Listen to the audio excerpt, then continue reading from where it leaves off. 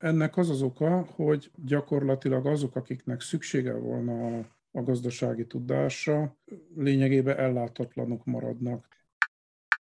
Felmérések azt mutatják, hogy bármilyen jellegű külső tanácsadót a KKV-szektor körülbelül 3%-a alkalmaz. 97%-a nem.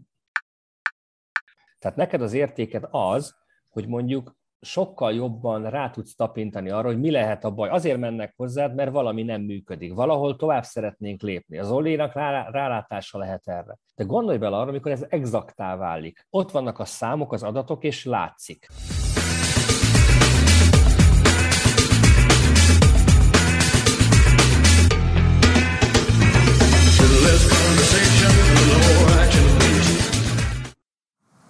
Kedves podcast hallgató! Az Action Coach Magyarország podcast sorozatának különleges adását hallgatod. Én Eszik Zoltán vagyok, üzleti coach, és szeretném megkérdezni, hogy szilveszterkor nálatok volt-e töltött káposzta, vagy lencsefőzelék füstölt oldalassal. Ez a két étel, amelyikről biztosan tudom, hogy felmelegítve utólag sok-sok finom ízt tud még kiadni. A mostani podcast adásunk annyiban hasonlít a töltött káposztára, illetve a lencsefőzelékre füstölt oldalassal, hogy fölmelegített anyagból készül, és az is érdekessége ennek a két ételfajtának, hogy eléggé sok ízt, sokféle alapanyagból összerakott ízt foglal magába. A mostani válogatásunk, amely az elmúlt évben fölvett interjúink egy-egy vágott részletét tartalmazza, ahhoz a gasztronómiai képességhez próbál valamilyen módon példát mutatni, amelyben mi üzleti coachok otthon érezzük magunkat, ez pedig az üzleti siker fölépítése. Milyen összetevők kellenek a sikeres vállalkozás működtetéséhez? No, ez az, amiről együtt gondolkodtunk az elmúlt évben interjú alanyainkkal is. Ma a lejátszásra kerülő fél órában Rózsás Tamás közgazdász, Schmidt András üzleti mentor és Németh Gábor innovatív üzletember gondolataiból hallhatsz majd részleteket, és a beszélgetések sorrendjét azt határozta meg, hogy mennyiben tekintünk vissza, mennyiben látjuk magunk előtt a jelen, és milyen jövőt tételezhetünk, projektálhatunk azzal kapcsolatban, hogy a sikeres vállalkozások hogyan integrálják azt a legfontosabb alkotó elemüket, amitől tényleg a piac vezetőivé tud egy vállalkozás válni, azaz a cégben integrálódott üzleti tudást. Ennek az üzleti tudásnak a termeléséhez, elosztásához, alkalmazásához kapcsolható gondolatok alkotják a következő fél órát. Jó hallgatást kívánok! Nem a közgazdászokhoz akarnál beszélni, hanem a közgazdaságtant valahol a gazdaság életben, milyen kiegészítő tudásként, vagy háttér erőforrásként használó, nem nettó közgazdászoknak szeretnél üzenni a közgazdaságtan dolgairól, hogyha jól gondolom. Igen, ennek az az oka, Rózsás Tamás közgazdász, hogy gyakorlatilag azok, akiknek szüksége volna a gazdasági tudásra, lényegében ellátatlanok maradnak. Tehát még ha hozzá is fér, mert megtalálja azokat a könyveket, el tud menni egy gazdasági képzésre, mindig ott lesz benne a bizonytalanság, hogy rendben van ez az elmélet, de ez a gyakorlatban nem működik, a tanár maga is ezt mondta, és akkor most hogyan használja azt a megszerzett tudást piaci körülmények között, hogyha nem tud hinni benne. Én meg kell mondanom neked a fő motivumot abban, hogy én ide csalgassalak, ide csábítsalak téged erre a podcast sorozatra beszélgető társnak, pontosan ebben a megközelítésben látom. Az összes MBA képzéssel kapcsolatban én azt látom legkritikusabbnak, hogy magának a képzési iránynak a megfogalmazása is statikus. Tehát azt mondja, hogy Master of Business Administration. Én meg azt gondolom, hogy az üzleti környezetet, a gazdaságot, ami valójában egy fontos szelet az életünknek, nem kimerítő, nem egyetemes szelete, de egy nagyon fontos szelet az életnek, a Master of Business Acceleration tudói viszik előre. Tehát, hogy ennek az üzleti fejlesztési gondolatnak nem ugyanaz az értelme, mint az üzleti folyamatok leírására való képességnek. Tehát más dolog csinálni, más dolog értelmezni valamit. Hogyha még egy személyes sztorit megengedsz ide, én is kutatóként dolgoztam, mielőtt üzleti coachá váltam, én oktatáskutatással foglalkoztam, és amikor a kutatóintézet igazgatóhelyettese fogadott első munkanapomon, akkor megkérdezte, hogy én fejlesztő kutatónak gondolom magamat, vagy pedig leíró kutatónak gondolom magamat, és akkor megkérdeztem, hogy mi a kettő között a különbség. Én azt gondoltam, hogy ha én felismerek valamit, és abból egy pozitív gondolat származhat, akkor felelős vagyok azért, hogy ez a pozitív gondolat terepet kapjon és működjön. És arra mondta Péter azt az akkori főnököm, hogy Zoltán, hogyha a felismerésed révén beavatkozol a folyamatba, akkor nem tudod objektíven megítélni a dolgokat. Tehát neked, amikor üzensz a közgazdaságtan alkalmazóinak, hogy ezt vagy azt esetleg gondolják meg így vagy úgy, mérlegeljék és értékeljék újra a saját aktivitásaikat, akkor a leíró vagy a beavatkozó attitűd inkább, ami ilyenkor működik benned? Amikor könyvet írok, akkor nyilván inkább a leíró. Tehát akkor azt akarom megmutatni, hogy mi van a háttérben. Mondok egy példát, ami egy kicsit mondjuk ebből jön, hogy ez a Master of Business Administration, mert ugye ezt mondjuk nem kell szerintem ennyire nagyon komolyan venni, hogy minek van elnevezve, de ugye most már nálunk is használt ilyen master fokozatoknál a két fő irány az a science és az art. És ugye a science az igazából az, amikor abba vagyok érdekelt, hogy föltárjam, hogy működik a világ. Az art az pedig az, amikor ezt megpróbálom alkalmazni. Az artban nem vagyok kötve ahhoz, tehát ott próbálok alkotni valamit. Azért szoktam például azt így megfogalmazni, mondjuk gazdaságpolitikára is, vagy menedzsmentre is, hogy az az art része, amikor csinálom, amikor alkalmazom azt a tudást, és az a science, amikor megpróbálom föltárni, hogy mi mozgatja a dolgokat a háttérbe, hogyan viselkednek, hogyan működik. Egyrészt egyetértek azzal, amit mondtál, hogy ez a két tevékenység, hogy én most leírom, vagy a fejlesztésre használom, ez megkülönböztethető. Ugyanakkor valamennyire ahhoz, hogy én csinálni tudjam, ahhoz kell érdekeljen az is, hogy megértsem, mert különben nem azokkal az alapfeltételezésekkel indulok el, amik nekem a valóságot valamennyire visszatükrözik, vagy a környezetemnek a működését. Tehát az art az rá kell épüljön erre a science alapra. Ha az nincs rendben, akkor én egész addig hiszem, hogy jót teszek, amíg nem szembesülök a következményekkel, hogy mégsem volt jó a tudásom. Az a baj, hogy akkor, ha még pánikszerűen reagálni is próbálok rá, és ugyanabból indulok ki, akkor még nagyobb bajba kerülök. És a közgazdaságtanban azért fontos ez nálunk különösen, mert nálunk van egy ilyen vonal, hogy mintha a közgazdaságtudomány ez egy ilyen art jellegű valami lenne, hogy az a tudomány, amit mi kreálunk, mert majd megmondja a gazdaságpolitikus, hogy mi a piac, és az hogy működik, mert majd ő szabályoz, meg stb.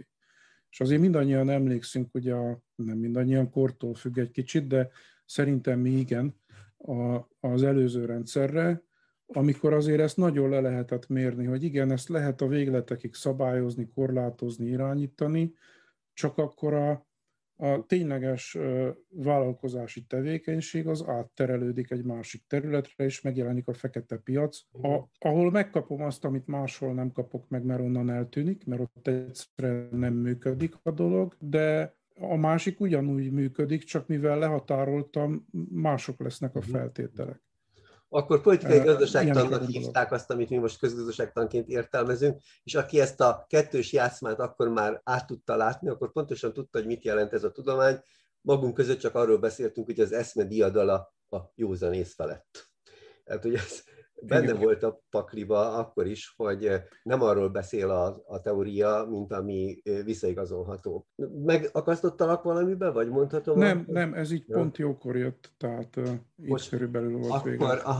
Mert hogy arra gondoltam, hogy a kis videótban elővettél egy jó öreg bőrtokot, és abban egy masinát húztál ki, és ugye ez egy nagyon jó példa. Mi most készülünk a kollégáimmal egy üzletépítő navigátor programot életre kelteni, amiben szeretnénk a piac világában hajózó vállalkozóknak céltartási segítséget adni. De abból, amit tőled lehet hallani, amit te írsz és mondasz, ugye abban nagyon fontos, hogy ez a kis mágneses alapú eszköz, ez bizonyos definícióknak a tükrözésére alkalmas. Tehát, hogyha valaki nem tud tartalmat tenni észak mögé, vagy nem tud tartalmat tenni nyugat vagy délnyugat mögé, akkor ő nem tudja, hogy mit lát a kompasszal, mit lát az iránytűvel, nem? Igen, ez egy kicsit úgy van, hogy én megválaszthatom, hogy honnan, hova akarok eljutni, de ahhoz, hogy navigálni tudjak, az tisztába kell legyek az irányokkal. Tehát ha én valahol vagyok, és onnan dél felé mennék, ez az én saját döntésem. Ebben van szabadságom. Abban nincs szabadságom, hogy kijelöljem azt, hogy nekem ehhez melyik lenne a kedvenc északi irány. Tehát, hogyha én délre akarok eljutni, akkor kell tudnom, merre van dél, és el kell fogadnom, hogy az arra van, vagy be kell vallanom magamnak, hogy valójában nem oda szeretnék eljutni, mert ez lehetséges, hogy amikor van egy elképzelésem, és kiderül, hogy mégse tetszik, akkor korrigálok, és inkább másfelé indulok. Csak kell tudni, hogy ez ne azért legyen, mert áthangoltam az iránytűt, és én közben most is azért azt mondom magamnak, hogy én ezt csinálom. Vállalkozásban is lehet ilyen, bővülni akarok, aztán kiderül, hogy amit ahhoz kell csinálnom, az nincs kedvem, profilt akarok szélesíteni, de kiderül, hogy amit ahhoz akarok csinálni, nincs kedvem, de közben csak mondom magamnak tovább, hogy én továbbra is ezt csinálom, csak éppen átcímkézem az eszközöket, azokat az eszközöket használom, amihez volna kedvem, de nem ahhoz a célhoz való. Akkor nem oda fogok eljutni. Igen, nem gondolnám én azt a fa kalapácsomról, hogy az acélból van, hogyha az nem acélból van, akkor nem fogja átütni, nem tudom micsodát. Igen, de valami másra egészen jól lehet. Tehát, hogyha mondjuk ennek van egy szépen faragott nyele, amiben olyan minta van, akkor lehet, hogy mondjuk, mit tudom én, ilyen kézműves tésztagyúráshoz teljesen jó lesz, mert mintát tudok tekerni a süteményem tetejébe, és ehhez nem kell erős legyen. Tehát csak el kell fogadjam, hogy ha ezt használom, akkor nem azt csinálom, amit mondtam, hogy csinálok, ami nem biztos, hogy baj, de ne számít csak arra az eredményre. Nekem ilyen égtáj, zavaros kommunikáció a magyar gazdaságban a profitra irányuló fölfogás, vagy közvélekedés. Tehát, hogy én például azt gondolom, hogy attól szerencsésebbek a tőlünk egészségesen nyugatra tájolódott gazdaság szereplői, leginkább persze a kis és közepes vállalkozók, hogy ők a profitban a saját üzleti teljesítményük tükrét látják. Magyarországon a magyar közgondolkodás és a magyar gazdasági élet szereplői a profitot valami egészen furcsa kettős képben látják. Az valami gonosz dolog egy rakáshelyen teljesen megengedhetetlen, más helyen csak féltékenységgel szabad ránéznünk. Tehát te hogy ítéled meg, hogy mik ezek a terminológiai csapdák, amiben a magyar üzleti közgondolkodás leginkább vergődik manapság? Ez ugyanaz a régi politikai gazdaság. Tehát onnan vannak ezek a minták, onnan vannak ezek az értékítéletek. Ugye akkor ezt mondtuk, nem biztos, hogy mindenki ezt csinálta, de ez volt a dogma. Az a baj, hogy csak azért, mert valaki szeretne változást, és mondjuk el is indul ezen az úton, de nem tanult mást, és nem akar mást megtanulni, ugye akkor ez azt jelenti, hogy a tudása az ugyanaz marad. Tehát szeretne más csinálni, de nem tud. Ugyanez van egy kicsit ezzel a hazai gazdasági, meg gazdaságpolitikai gondolkodással is így a profit körül.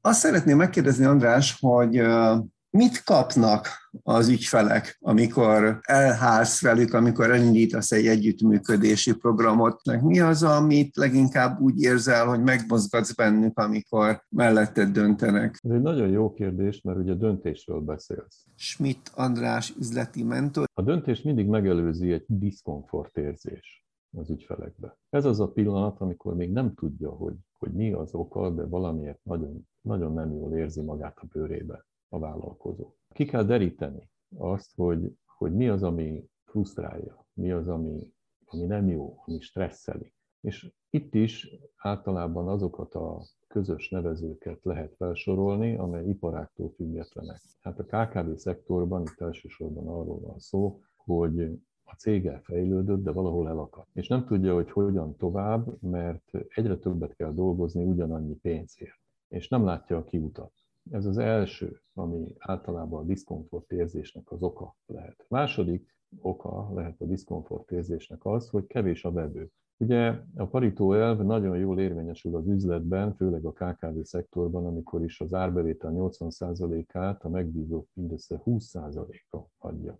Ez nagyon veszélyes, mert akár egyetlen egy vevő kiesése bármilyen okból komoly problémákat okozhat a cégbe, és hát ez egy stressz állapotot idéz elő szintén a vállalkozónál. Vagy mondjuk a harmadik... Azt mondod, bocsánat, elnézést, egy pillanatra elveszekítalak, hogy a Pareto elv ugyan hat, de lehet ellene tenni.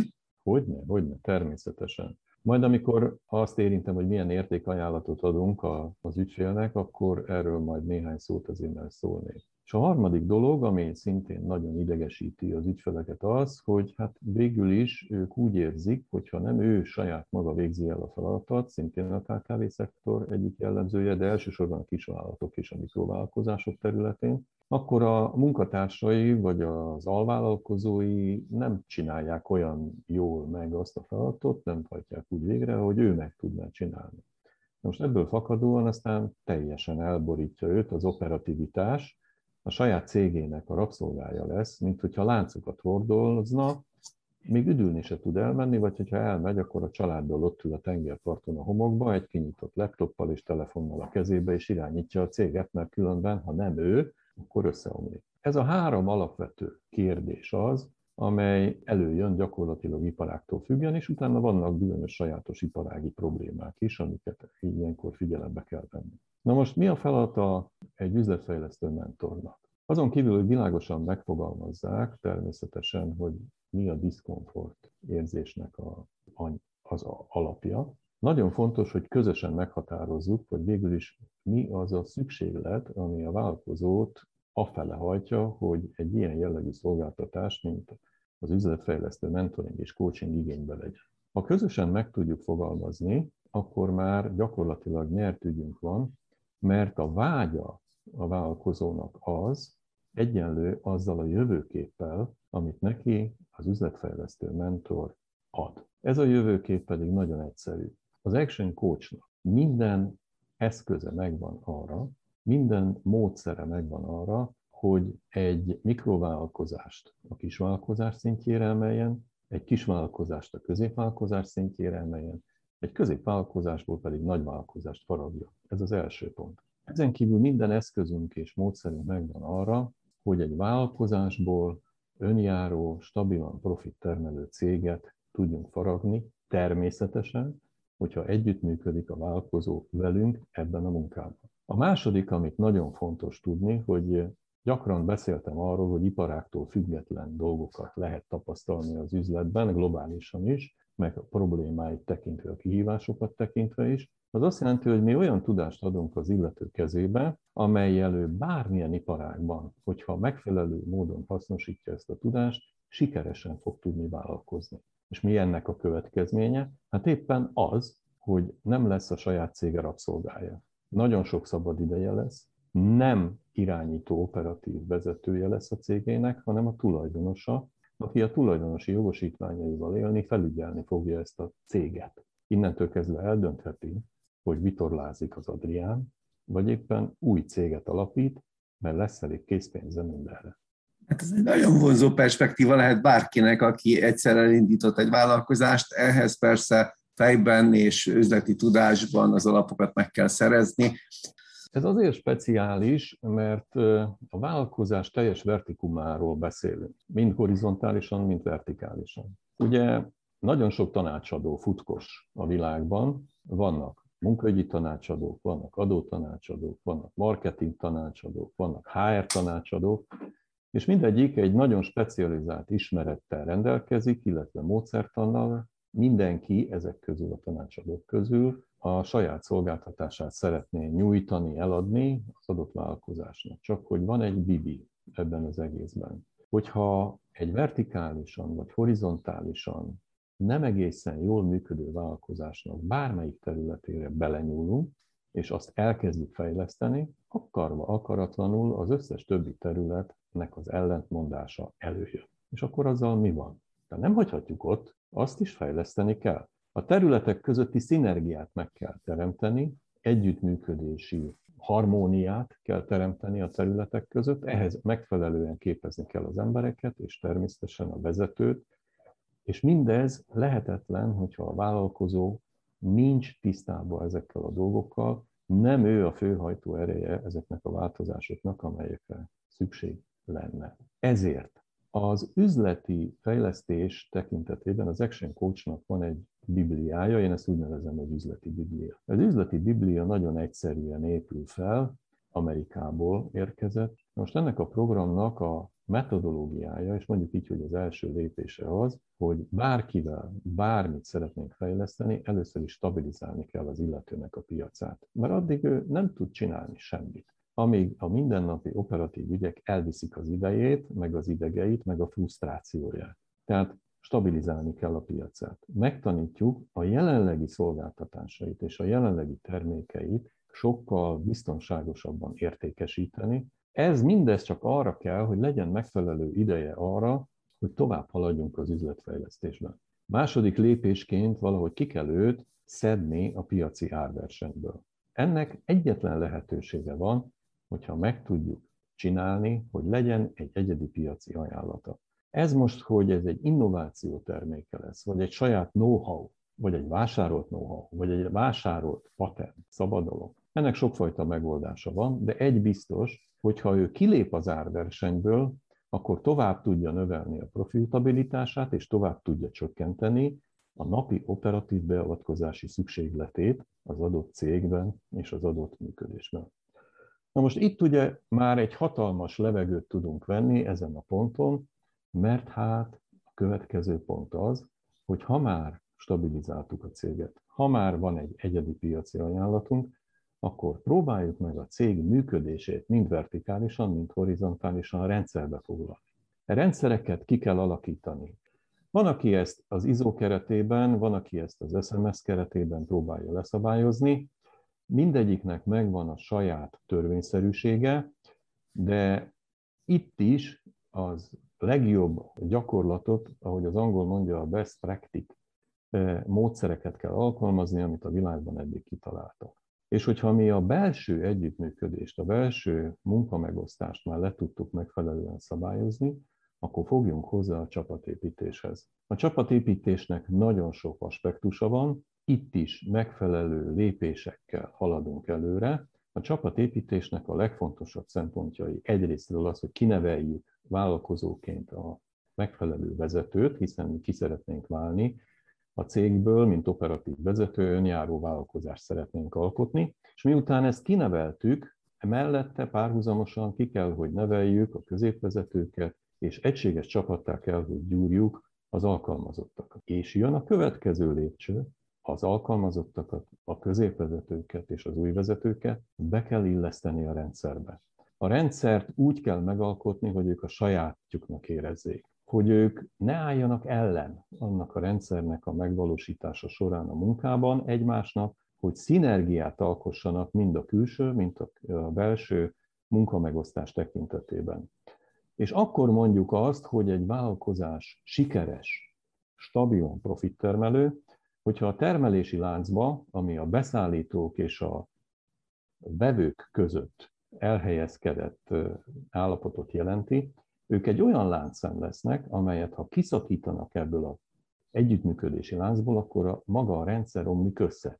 Tehát mindenképpen egy kihagyhatatlan vállalkozást kell létrehozni a külső kapcsolati rendszeren kívül is, továbbá minden csapattagnak éreznie kell a cégét, és akkor lesz sajátja a cége, ha ő is úgy érzi, hogy a csapaton belül is az ő szerepe olyan, hogyha őt onnan kiemelnék, akkor lehet, hogy összeomlana a cég. Ezért nagyon vigyázz, nagyon óvatos és nagyon felelősségtudatos ebben a tekintetben, ez az igazi motiváló erő bármelyik csapatnál, bármelyik alkalmazottnál is. És elérkeztünk ahhoz a pillanathoz, hogy azt mondjuk, hogy na, kedves vállalkozó barátom, a céged önjáró, stabilan profittermelő, megfelelő pénzeszközökkel rendelkezel, hát akkor most fogd a családodat, és menjél el egy éves világkörüli körútra, vagy, hogyha véletlenül eddig a papíriparba dolgoztál, akkor fektess be az IT szektorba, vagy hogyha véletlenül eddig vaskereskedésed volt, akkor nyugodtan indíthatsz fodrásszalont is, mert mindazt az ismeretet, mindazt a üzleti fogásrendszert, amely ahhoz szükséges, hogy sikeres legyél más iparágban is, azt megkaptad tőlünk. A teljes üzleti biblia ott van az asztalodon, forgasd, ne felejtsd el, frissíts, dolgozz, élvezd az életet. Az következik, hogy ez nem egy tablettában átadható valami, amiről itt most mi beszélünk, hanem ez egy nagyon szisztematikus és hétről hétre zajló intenzív, in vivo, valódi életben zajló tanuló és fejlesztő folyamat egyben. Nyitottak erre a magyar vállalkozók? Van ennek, hogy mondjam, felvevő piaca? Van a jövője a business coachingnak? Hogy látod? Természetesen van, aki nyitott, és van, aki nem nyitott. Azért valljuk be őszintén, hogyha mindenki nyitott lenne, és mindenkinek megfelelő üzletfejlesztő coacha lenne, hát akkor itt a piacon mindenki csak nyertes lenne. Ugye ez egy elképzelhetetlen állapot a kapitalizmus keretei között. De azt kell, hogy mondjam, hogy a nemzetközi felméréseink vannak. Magyarországról sajnos nincs statisztikánk, de a nemzetközi felmérések azt mutatják, hogy bármilyen jellegű külső tanácsadót a KKV-szektor körülbelül 3%-a alkalmaz. 97%-a nem, és ez a 3% az, amelyik lenyomja versenyben azt a 97%-ot. És a fejlődés tekintetében, mind az árbevétel, mind a profit tekintetében, mind az önjáróság és a stabil profitabilitás tekintetében. Mi az oka, hogy ez a 97% nem? Nem tudom. Lehet, hogy pszichológusok kellenek hozzá, hogy kiderítsük, hogy miért félnek nagyon sokan attól, hogy valamilyen külső tanácsadót vegyenek igénybe. A felmérések azt is mutatják, hogy először általában a családtagokhoz fordulnak a vállalkozók, hogyha valamilyen problémájuk van, azt szeretnék, hogy családon belül megbeszéljék. Ha úgy érzik, hogy nincs eredmény, akkor megpróbálják a barátokat, sőt, az alkalmazottakat is megkérdezik, hogy mit kéne csinálni ahhoz, hogy még jobban menjen a munka. És hogyha még mindig valami nem segít, akkor fordulnak a könyvelőjükhöz, a jogászukhoz, és csak a végső sorban alkalmaznak külső, professzionális üzletfejlesztő tanácsadó. De visszatérve erre a dologra, tehát nagyon sok magyar KKV tulajdonos és vezető úgy gondolja, hogy meg lehet ezt oldani, ahogy ők szokták mondani, okosban, magyarul ingyen. És erről az a vicc jut eszembe, amit különben Mixátnak a valamelyik vicces történeteit elmesélő könyvben olvastam, hogy még abban az időben, amikor még az orvost 100%-ba ki kellett fizetni, egy fiatal hölgy, egy nagyon gazdag embernek a felesége nem szeretvén fizetni, azzal fordult az orvoshoz, hogy az egyik barátja ilyen meg ilyen betegségben szenved, maga szerint mit lehetne neki tanácsolni, mondá neki egy közös bálon. Mire az orvos azt mondta, hogy mindenképpen forduljon orvoshoz. És azt is hozzátette még, hogy pénzért. Tehát ingyen, ha most nagyon nagyot akarnék mondani, én azt tudom mondani, hogy az internet tele van mindenféle üzletfejlesztő anyaggal, amit el lehetne olvasni, de rendszerbe foglalni nagyon nehéz. És megkövetelni, és megfelelő méréssel, elemzéssel végigvezetni egy ügyfelet az üzletfejlesztésben, hát ehhez bizony professzionális emberek szükségeltetnek. Tehát én inkább ebben látom az okot, hogy valamiért úgy gondolja mindenki, hogyha elolvas 2 könyvet, hogyha kér ingyen tanácsot valahol, akkor ő megfelelő tudással fog ahhoz rendelkezni, hogy ezt a kérdést megoldja házon belül. Nos, az a 3%, aki nem így gondolja, ők gondolják jól, ők nagyon sikeresek. Azt értem, hogy ez egy nagyon komoly mindset változást igénylő magatartásforma változás, és hogy ebből üzlet legyen, ahhoz arra van szükség, hogy az emberek híveivé váljanak ennek a gondolatnak, elköteleződjenek emellett, felismerjék ennek az értékét, és vásárlásaikkal tényleg el is mozduljanak ebbe az irányba. Miért kell ehhez, hogy ez megtörténjen minden vállalkozásnak média vállalkozássá válnia? Azért, mert jelenleg ugye úgy van egy életritmusa mindenkinek. Németh Gábor, innovatív üzletember. Van egy kommunikációs eszköz a kezében, amin úgy éli az életét, és ott jönnek jelek meg impulzusok, és ezekbe az impulzusokba kell neked tudnod úgy beépülni, hogy ő hozzá, tehát hozzá kell igazítani az ő frekvenciájához a te információidnak az eljuttatását. Tehát ez már nem megy szórólappal. Nem megy már úgy, ahogy eddig, hanem hanem úgy megy, hogy ő nem akar hirdetéseket látni, ő nem akar nyomulást, ő azt akarja, hogy éppen az adott problémájára mondjuk valamilyen választ kapjon. És egyébként, hogyha egy másodpercre hadd kanyarodjak vissza a biohackingtől, ez nem egy olyan elvetemült dolog, mert nagyon sok olyan ingyenes trükk van. Tehát sokan mondják azt, hogy mennyi a napi D-vitamin bevitel. Hát az MTA azt mondja, hogy csak 15 000 egység. Én azt mondom erre, hogyha kimész reggel, csak annyit megcsinálsz, hogy a reggeli kávédat, ha megteheted, reggel az erkélyen, teraszon vagy az udvaron, a napsütésben iszod meg, az alatt az 5 perc alatt 20 000 egység megy a bőrödbe. Ez egy biohack. Ugye reggeli, napba gyakorlatilag kávézom. De a másik biohack az, hogy kimész és mezitlába fűben állsz mondjuk 5 percet, mert földelni tudsz. Ezek mind ilyen ingyenes trükkök. Igazából a lényeg nem az, hogy megvedd a terméket, vagy ezt alkalmazd, hanem hogy eljussunk oda, hogy kik azok, akik azon a motivációs szinten vannak, hogy ezt alkalmazni akarják, mert változtatni akarnak az életbe, ezért ezekhez az emberekhez el kell jutni. Mondok egy nagyon érdekes dolgot, ami szerintem így a mesterséges intelligencia és a digitalizációnak így az értékesítés és a marketingre helyezett vetülete, hogy az értékesítés arról szólt, hogy én neked személyesen tárgyalunk, és én neked értéket adva valamit értékesítek, tehát eladok. A marketing meg arról szólt, hogy lehetőleg minél nagyobb mennyiségben adja ki üzenetet leendő vevők felé. Jó példa erre a szórólapozás mondjuk, vagy felteszünk egy óriás plakátot, üzenet érjen el. Na most az a helyzet, hogy a digitalizáció azt hozza el, hogy iparágakat kezd összehozni. Ez az orvoslásban és a biohackingnél ugyanúgy igaz, mert összehozzuk. Tehát gyakorlatilag a sales és a marketing az egy tevékenység lesz. Ugyanis én most már, ahogyha nagyon jól leszűröm azt, hogy kinek a telefonjára kéne eljutnom, aki alvászavarral vagy energiahiánnyal küzd a napi rohanása mellett, ha ezt nagy számban őket el tudom érni, akkor oda tudom tenni rá a választ egy blog formájában, egy értékadó cikk formájában, nem feltétlen hirdetés formájában, és én neki a problémájára egy értékes választ adok. Ő fogja elolvasni, az fogja elolvasni, akinek kell, hogy eljusson. És ezt ebben a digitalizált, mérhető világban ezt már meg tudod tenni. Tehát magyarul nagy mennyiségbe küldök ki információ, de pont azoknak, akiknek szüksége van rá is. Itt fog összefolyni a marketing és a sales. Mert viselkedési mintákat tudok mérni. Tudod, adatok keletkeznek. És csak aznak, és nézd meg azt, hogy amit az elején mondtam, hogy ami most piaci előny, az elvárás. Tehát már olyan mondatokat hallok ismerőseimtől, hogy mi a francnak dobott fel nekem mondjuk síbakancsot a reklámban, amikor tudják azt, hogy engem ez nem érdekel. Már számon kéri a rendszeren, hogy nem annyira intelligens, hogy miért síbakancs reklám jön fel a Facebookon, érted? Mert megszokod azt, hogy te mondjuk a alvás problémával küzdesz, vagy éppen csak mondjuk nyaralni szeretnél menni, és akkor mondjuk síutakat fog feldobni. És ezt átéled 2-3-szor, és onnantól fogva egyébként meg ugye ez elvárásként fogalmazod meg. A gond szerintem igazából az lesz, nem is gond, amit meg kell oldanunk, hogy ez nagyon-nagyon jó kényelmes világot fog adni, nekünk is, akik mondjuk értékesítési oldalon állunk, a vevőknek is, mert gyakorlatilag mire megfogalmazódik benne a gondolat, már ott az ajánlat.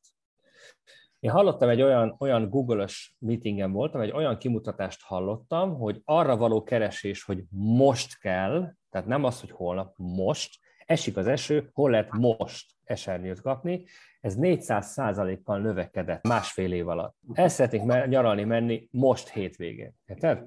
És amikor ezek a predikciók, egyébként a Google abban az irányba megy, hogy prediktív legyen, tehát már olyanokat adjon fel neked, hogy valószínű neked esernyőre lesz szükséged, és ezt nagyon-nagyon meg fogják szokni az emberek, és az a helyzet, hogy nekünk, mint mondjuk akik mondjuk termékeket, szolgáltatásokat értékesítünk, ezek után kell mennünk. Mert onnantól ez elvárás lesz. Ez egy nagyon lehetséges az, hogy mi kis és közepes vállalkozások döntéshozóival dolgozunk együtt, üzleti coachok, hogy ők ezt egy tőlük távoli UFO környezetként élik majd meg, mert bizonyos lépték alatt ennek a megvalósítása saját vállalkozás keretei között lehetetlen lesz. Tehát tud ez majd olyan mutációkon átmenni, ez a fajta nagyon fókuszált, nagyon humánközpontú, a marketinget és az értékesítést mélyen integráló eszköz, ami aztán nem csak nagy vállalatok vagy multik fegyvereként lesz majd alkalmazva? Figyelj Zoli, igazából, ha belegondolsz, akkor egy orvos, akkor elmész hozzá, az azért ülött veled szembe, mert valahogy baromira ki akarja találni, hogy mi lenne a legjobb megoldás a bajodra, de már a bajodat se tudja nagyon definiálni, mert a kiindulási pontot nehéz meghatározni, mert azokból kell kiindulni, amit elmondasz. Egy üzleti coachnál ugyanez a helyzet. Tehát neked az értéked az, hogy mondjuk sokkal jobban rá tudsz tapintani arra, hogy mi lehet a baj. Azért mennek hozzád, mert valami nem működik. Valahol tovább szeretnénk lépni. Az Zolinak rálátása lehet erre. De gondolj bele arra, amikor ez exaktá válik. Ott vannak a számok, az adatok, és látszik. Tehát ez nagyon jó példa például, hogy mondjuk akkor szenzorokat kell felszerelni. Tehát a szenzorok szedik be az információt, azokból lesz adat, és amikor mondjuk egy Audinál mondjuk szenzorozzák ezt, hogy mondjuk az egyik csapatban mondjuk 3,5 perccel tovább vannak kint dohányozni, mint a másik műszakban, meg még egy csomó dolgot mellé monitoroznak, és ki tudják exakt módon, vagy mondjuk abban van egy Z-generációs csávó, akit bomlassza a tömeget, tehát exakt módon ki tudják mérni azt, hogy hol van az eltérés mondjuk két műszak között. Tehát nem kell már találgatni. Ez egyébként a biohackingnek is a lényege, hogy szenzorokat tudunk használni. És a szenzorok, azok a digitalizációnak egy nagyon-nagyon fontos rész, és ugyanaz igaz rá, mint egyébként bármi másra, hogy egyre kisebbek és egyre olcsóbbak. Tehát exponenciálisan csökken a méretük. Pont szombaton mutattam neked egy sószem nagyságú HD kamerát. Tehát sószem nagyságú az egész kamera. Szerinted azt hány helyre lehet elhelyezni, és HD képet ad? Tehát, hogy csökken a méretük, és nagyon-nagyon fontos, hogy exponenciálisan csökken az áru. És itt igazából csak az a kérdés, hogy hát annyi mindent tudok már mérni, hogy a következő kérdés a coachoknak a következő feladata az lesz, hogy igazából meghatározzák, hogy milyen szenzorokat szereljünk fel, és mit mérjünk. Mert mondjuk egy gyártóvállalatnak, vagy nektek például teljesen fölösleges a külső hőmérsékletet monitorozni, mert nem befolyásolja a tevékenységedet. De rengeteg más dolog van például, amit lehet. És amikor ezt számokba tudod, adatokba tudod gyűjteni, ugye ez a big data, amikor összegyűjtöd, összetömörödik minden, a neme, a kérdése, a politikai gondolkodása, a lakhelye, a bőrszíne, bármit meg tudsz mérni, ugye? A Facebook ezt csinálja is. Onnantól kérdés az, hogy mit kezdesz ezzel az adathalmazzal. Tehát mik azok, amikből statisztikát tudsz csinálni. Itt jönnek ugye a data scientistek, ugye, akik adattudománnyal foglalkoznak, hogy a nagy masszából a cég döntése szempontjából releváns információkat generáljanak. Mert oda már szerintem elkezdenek jutni a cégvezetők, már a közepes vállalkozásoknál is, hogy adatközpontúvá kell válnunk. Ez azt jelenti, hogy adatok alapján döntünk. És egy lépés csak tovább megyek, hogyha exakt módon lehet adatokból döntést hozni, akkor meg nem is kell hozzá majd ember. Hát azért a data scientist az egy másik szóból is áll, ez a sciences-ből, azaz az interpretátornak az intellektuális hozzáadott értéke az kihagyhatatlan ebből a dologból, tehát ennek tényleges intelligenciának kell lenni a gépnek, amiről te beszélsz. Az azért egy tanulóképes rendszer, amit majd alkalmazni fogunk. Ennek ellenére a vállalkozói készség meg kell, hogy maradjon az emberekben. Lassan elhasználtuk azt az időt, Gábor, amit a hallgatóinktól nyertünk arra, hogy mi ilyen kérdésekről beszélgessünk. Maradt-e még olyan mozzanat ezzel az adatvezérelt média vállalkozássá váló üzleti gondolkodásmóddal kapcsolatban, amely most talán aktuális üzenet lehet mindazok számára, akik ma gondolkodnak vállalkozást indítani, vagy vállalkozást fejleszteni? Hát igazából én azt gondolom, hogy mindenképpen ezt én bármelyik vállalat esetében, amelyik mondjuk nagyobb, mint mondjuk 100 millió árbevétel, mindenképpen én ezt ugye a marketing, a logisztika és a pénzügy mellé felvenni, mint digitalizációs tevékenység, mint osztályt, mint csoport, aki ezzel foglalkozik. És az azért nehéz, mert jelenleg még nem tudod, hogy ő nekik mi a feladatuk. Te se tudod megfogalmazni, de kell, hogy egy csoport a cégemből elkülönülve azzal foglalkozzon, hogy esetleg milyen innovációt vagy milyen dolgot tudna bevinni a vállalatba. Mert ez nagyon gyorsan történnek, és általában ez nem úgy történik, hogy tudatosan azért fejlesztem őket, mert jobb legyen a weblapunk, hanem hogy ezt el kéne különíteni. Másodszor azért mondom, mert nagyon gyorsan fog mondjuk a másfél év múlva itt van az Amazon Magyarországon. Tehát ott fogja derékbe verni az összes beáruházat és webshopot.